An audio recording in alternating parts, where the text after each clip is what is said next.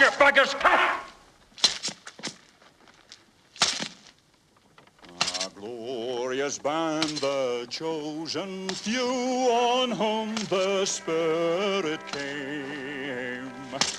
12 valiant saints, their hope they knew, and mocked the cross and flame.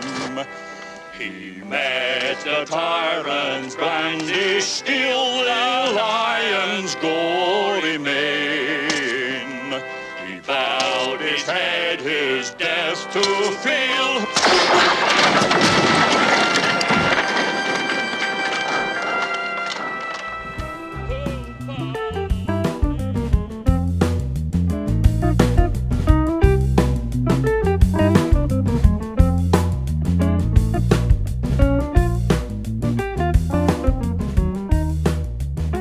Hi, everybody. I'm Dan.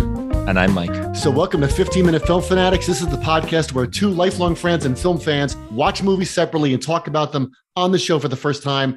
This week, we're going to be talking about one of my picks. This is John Huston's film from 1975, The Man Who Would Be King. We had both seen this a number of times before, but we rewatched it for the show today and have not discussed it until right now. So since it was my pick, the rule is Mike gets to give his gut reaction first in segment one. Mike, go.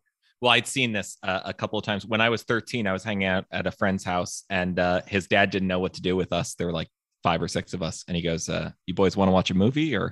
And it was The Man Who Would Be King, which we all thought was uproarious. We thought it was one of the funniest movies that we'd ever seen. And then as it starts to get serious, you like the laughter died down. And it's not a studied serious or a pondered seriousness. The movie tries to maintain the same tone, but it gets perceivably darker, and that was working on us even as kids. So this has been kind of a lifelong favorite of mine. Yeah, even as a 13-year-old, you'd be able to sit back and make a face and say, "Why is Danny acting like that? Why is he becoming such a jerk?" Without really understanding why. I think one of the things that makes it so clear for you is when they sign the contract in the beginning, meaning some of the suppositions of their brotherhood and friendship are to be implied, but some are direct. And that's why I think that the contract is such a great gag. That's not my moment, so I'll just say it now. Yeah, well, the contract is a great gag because it's a hilarious moral dodge. Like, we're going to go set up ourselves as kings of Kafiristan, but at the same time, the niceties must be observed. It's like the contract in the Quiet Man. Like they're going to do it's this way to bring decorum to something that is a lot more messy. Well, you know what it reminded me of? There's a story of Peter O'Toole was doing a movie with Richard Burton, and they both agreed that they wouldn't touch a drop because John Gielgud and other people were in the movie and they wanted to impress them. Like they didn't want to get drunk on set in front of Gielgud. So for like 8 or 9 weeks, they didn't drink a thing. And then they called rap on a Friday night. And one of the scenes apparently where Peter O'Toole is supposed to put a ring on Richard Burton got ruined in the lab. And like literally they had to send stagehands out amongst town to try to find either of them because they hadn't had a drink for two. But I guess I'm telling you that story because that's like 2 actual British people, of the same character and of the same kind of rapscallionous personality that made a similar bargain. But it couldn't be implicit. It had to be explicit. That's awesome. Well, let's talk about the rapscallion is a perfect word for these two, because it's funny for me that the movie, you said before you loved it as a kid and it was billed as this sweeping adventure story. Right. I think one of the taglines and the posters was, the greatest adventure story of all time or something. And it is a sweeping Technicolor. I mean, watching it again, the color is so good. The movie looks so fantastic. So it is this sweeping Technicolor adventure film. But at the same time, it undermines that.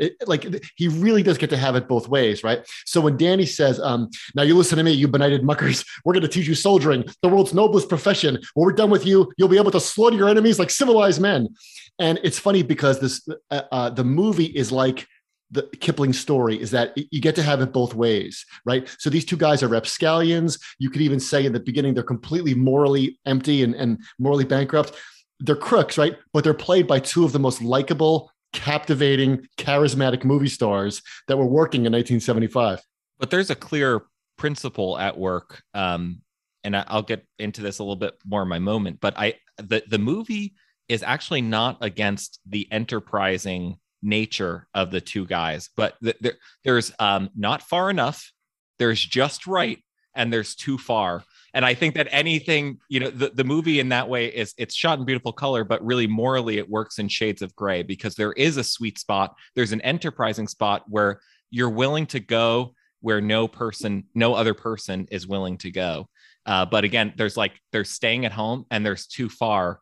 And I feel like even though they are morally bankrupt to the extent that they're clearly manipulating other people, again, a lot of that is delivered as gags. There's some of this which is like maybe 1 degree away from like a Blazing Saddles gag, sure, or something like that. Like when they first take the town and they call him whatever the Great, and the translator says he prefers Utah the Great. He wants to be Utah the Terrible. Yeah, he prefers Utah the Terrible. That's almost a Blazing Saddles joke, but morally this picture's in a different universe. Oh, 100%. I mean, if you do not find those two guys charming and endearing, and if you're not grinning when they come on screen, then the movie doesn't work. It'll never have a chance with you. And if you want to watch this in a snit and cross your arms and start reciting things you heard in your class, then forget it. The movie doesn't stand a chance with you. But it also reminded me, it was funny you said about moral grays, right? How much did this remind you? And maybe it was just me, but I want to get your gut reaction to this, or your unplanned gut reaction. How much does this remind you of Shooting an Elephant, the essay by George Orwell? Yes. So both, I mean, from the Rudyard Kipling standpoint, there's an obvious parallel there. But beyond that, there is the point of view of a person who may not be from the area, but is also from the area, right? That's part of the moral gray. It's like, well, where was Kipling born? Where was Orwell born? And what are the rules of certain kinds of chaos? Yeah, I mean, that's true too. And that's funny because that didn't even occur to me. The Shooting an Elephant angle that occurred to me was that one of the great things about that essay, and there's many, many great things about it, is that Orwell, the speaker in the essay, the figure who has got to go kill the elephant, never comes to this kumbaya moment with the people he's supposed to defend. He doesn't like them. They don't like him. But the essay is about how he gets manipulated into this strange situation where he has to act. He either has to shoot the elephant or he's afraid of looking like a fool. And he says, that's the same position the British Empire got into. And that's what happens when you start making empires. But it reminded me of, this isn't my moment either, but when Danny says, towards the end of the movie, he says, like, let him go back to slaughtering babies and playing stickball with each other's heads and pissing on their neighbors, where the movie doesn't come to this kumbaya moment either. And that's through Utah the Terrible being a figure of fun, but also through when you hear those screams at the end, when Danny says what's going on there. It reminded me very, very much that the reason that essay is so good is because the people in it are human beings. And I think the same thing is going on here. Yeah, I think everyone is treated with sentiment, but without sentimentality. The funny thing about them is that they are sentimental towards their values, masonry, the army, their friendship. They are sentimental in a way that is clearly drawn out. And in fact, to your earlier point, the version of colonialism that's portrayed in this movie is like a colonial carnival. It's everything that the students, it's everything that the Continental critics would have it be. And now that that's been established and there's no apologizing for it, we can get to the actual individuals.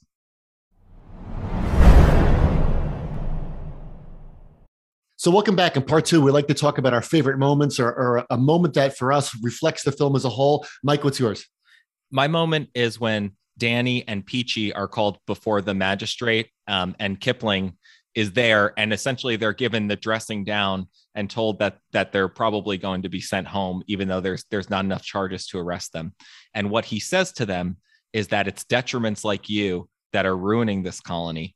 And that's really, I think, to my earlier point just now, is when the tables first get turned on a reading of every white person in this movie being necessarily the same kind of cog in the colonial system. Surely they are, but there's a kind of narcissism which leads the magistrate to believe that not only does he belong there, but that he's in control.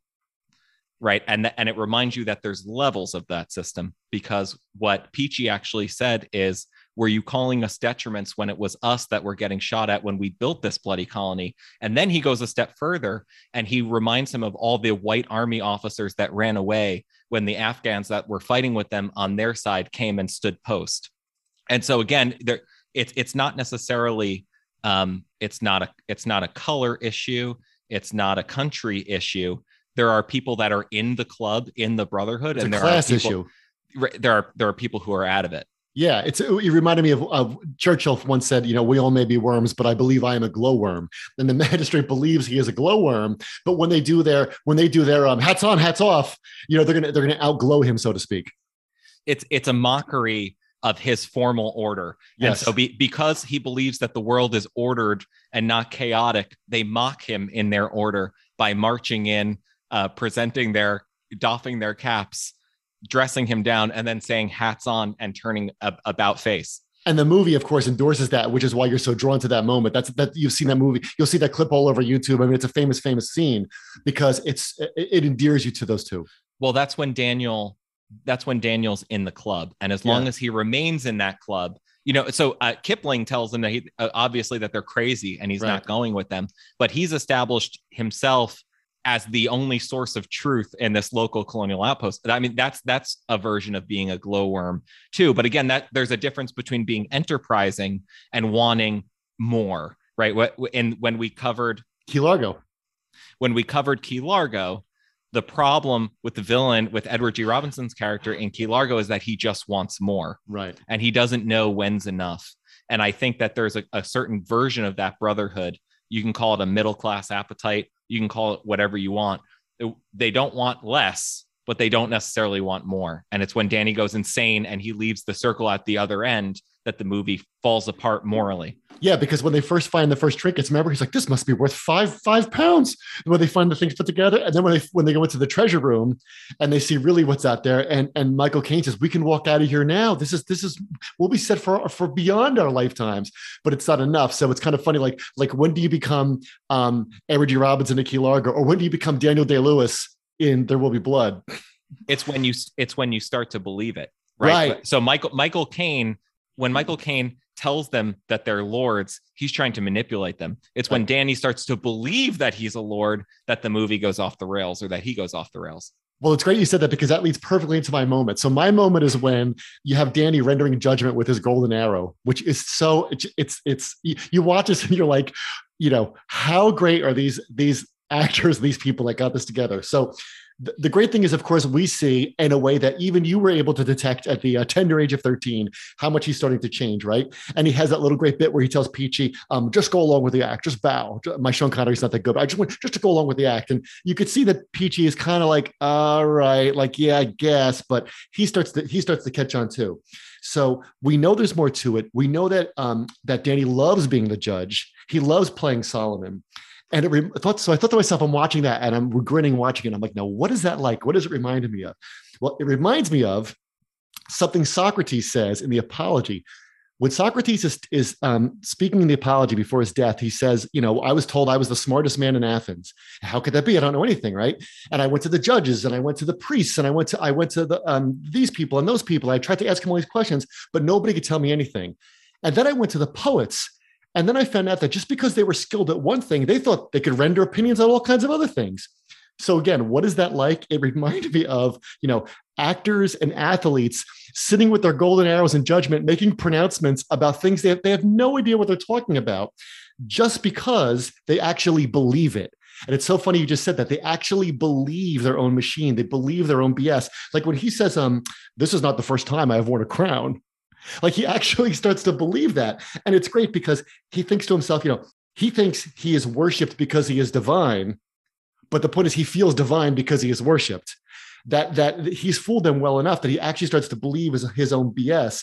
And just like the real Alexander did think he was part God, he walked around. Alexander the Great had a diadem he had to wear. He thought he was a descendant of gods. He starts to believe it. So you could draw a line from I think Danny in this film to people like Bono, to people, all kinds of celebrities tweeting about issues of the day and making their fans say, why can't you just play the song, just play your guitar or whatever it's going to be.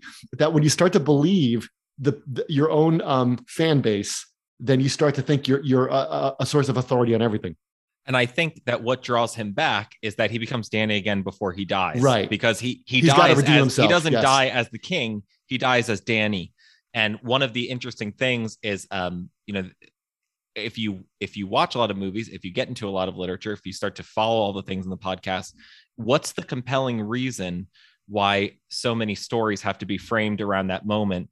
Because mortality is the great equalizer, not in the sense that it happens to everybody, is because it takes you down to base truth. It's the pin that pops the balloon and lets all the air out, or allows you to have the moment of self-realization. And I think that I, at least as a viewer then and now, I'm relieved when I hear Danny singing and he's making a mockery of it, because it's just like he was in The Office. He's recovered himself.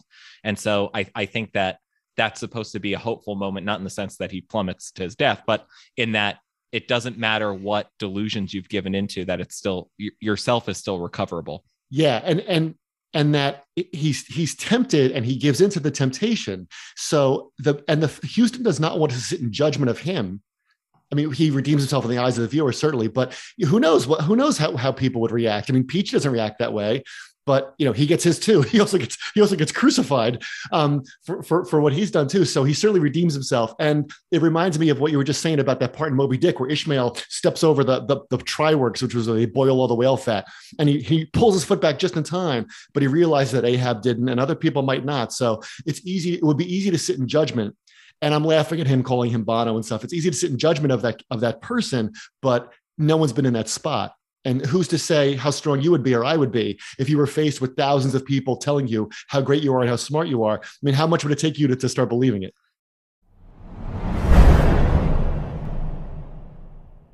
Okay, welcome back. So in part 3, of course, we like to talk about the ending or the title or the big takeaways. I think we've touched on some of that already, but Dan, you look like you got something. Well, you said, you mentioned Sean Connery on the bridge and him recovering his former self, and recovering himself in the eyes of the audience too. So he sees what he's done. The priests, as you remember in the film, go through the film with their eyes shut. And when someone asks, why do they do that? The answer is so they don't see all the badness around them. Now, it's funny because in Key Largo, we had a conversation, and we did not plan this for today's show, but when we did Key Largo, we talked about, how do you respond to evil? Can you be like the impotent old man? Can you be like Nora? Can you be like Frank? Are you like Toots? Are you like Gay Dawn, who tries to go along with, Johnny Rocco? In this film, you get kind of the same thing. Who sees what? Peachy and Danny go into this with their eyes wide open, and then Danny's vision gets obscured for a while. But then the veil was right. Then he sees it through a glass darkly, and then he sees things as it really is at the end. And it's kind of funny that Peachy sees so much. He's like the Ancient Mariner when he comes back. He reminded me absolutely of the Ancient Mariner from the Coleridge poem, right? He comes back, and so anything you see, any knowledge you get, like in the figurative sense, like I see now, any quote unquote seeing you get, any vision you get of people comes with a cost. So when Peachy comes back, he's holding up his hand. He's a mess. Kipling doesn't even recognize him in the beginning before he goes into the frame tale. So it's kind of interesting to me that the movie shows you different ways of seeing the human condition. Well, there's that, but then you get a literal memento mori. So it's not just that the vision has to be implied, it has to be explicit, right? You get his head on the exactly desk. Which is either Yorick or Hamlet's mother is like right. Get thee to my lady's chamber, and so it's got to be literal. So I agree with you that the film is about the cost, but I think the cost of not doing so is far worse. And again, that's where this exists in between sentiment and sentimentality, because there's really no black or white. It's not an either or. It's this is the way it is, and this is what you have to do. You have to keep your eyes open, but you've got to look at your own risk. Well, that's like John Stuart Mill said. Better to be Socrates dissatisfied than a pig satisfied. There comes Socrates again. Socrates popped up twice in this episode. Better to be Socrates dissatisfied than a pig satisfied.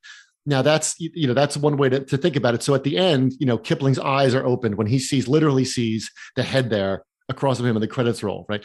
But people see a lot of things and it can do different things to them. Think about Kurtz in Apocalypse Now. I mean, he sees right into what the heart of darkness of humanity, and it drives him mad. But there's a clear difference between Heart of Darkness colonialism and The Man Who Would Be King colonialism, and it's in the attitude. Or this movie was made with joy. Michael Caine still says that this was his favorite movie to make. Sean Connery, up to the end of his life, said that this was his absolute favorite movie to make. And we've been talking about some of the serious implications of the movie, or some of the things that, even if you don't think about them explicitly, are implicitly working on your mind as you watch the movie. But this movie's a ton of fun to watch for a reason. Oh yeah. It's a romp with ideas. So I hope you've enjoyed listening to we hope you've enjoyed listening to our conversation about The Man Who Would Be King. Please follow us on Twitter at 15MAN Let us know what we should watch. We have a whole bunch of requests we're working through this season. We're still taking them. We're still recording. You can also email us at 15minutefilm. That's spelled out at gmail.com. Please subscribe. Please leave us reviews. Thank you so much for listening. See you next time.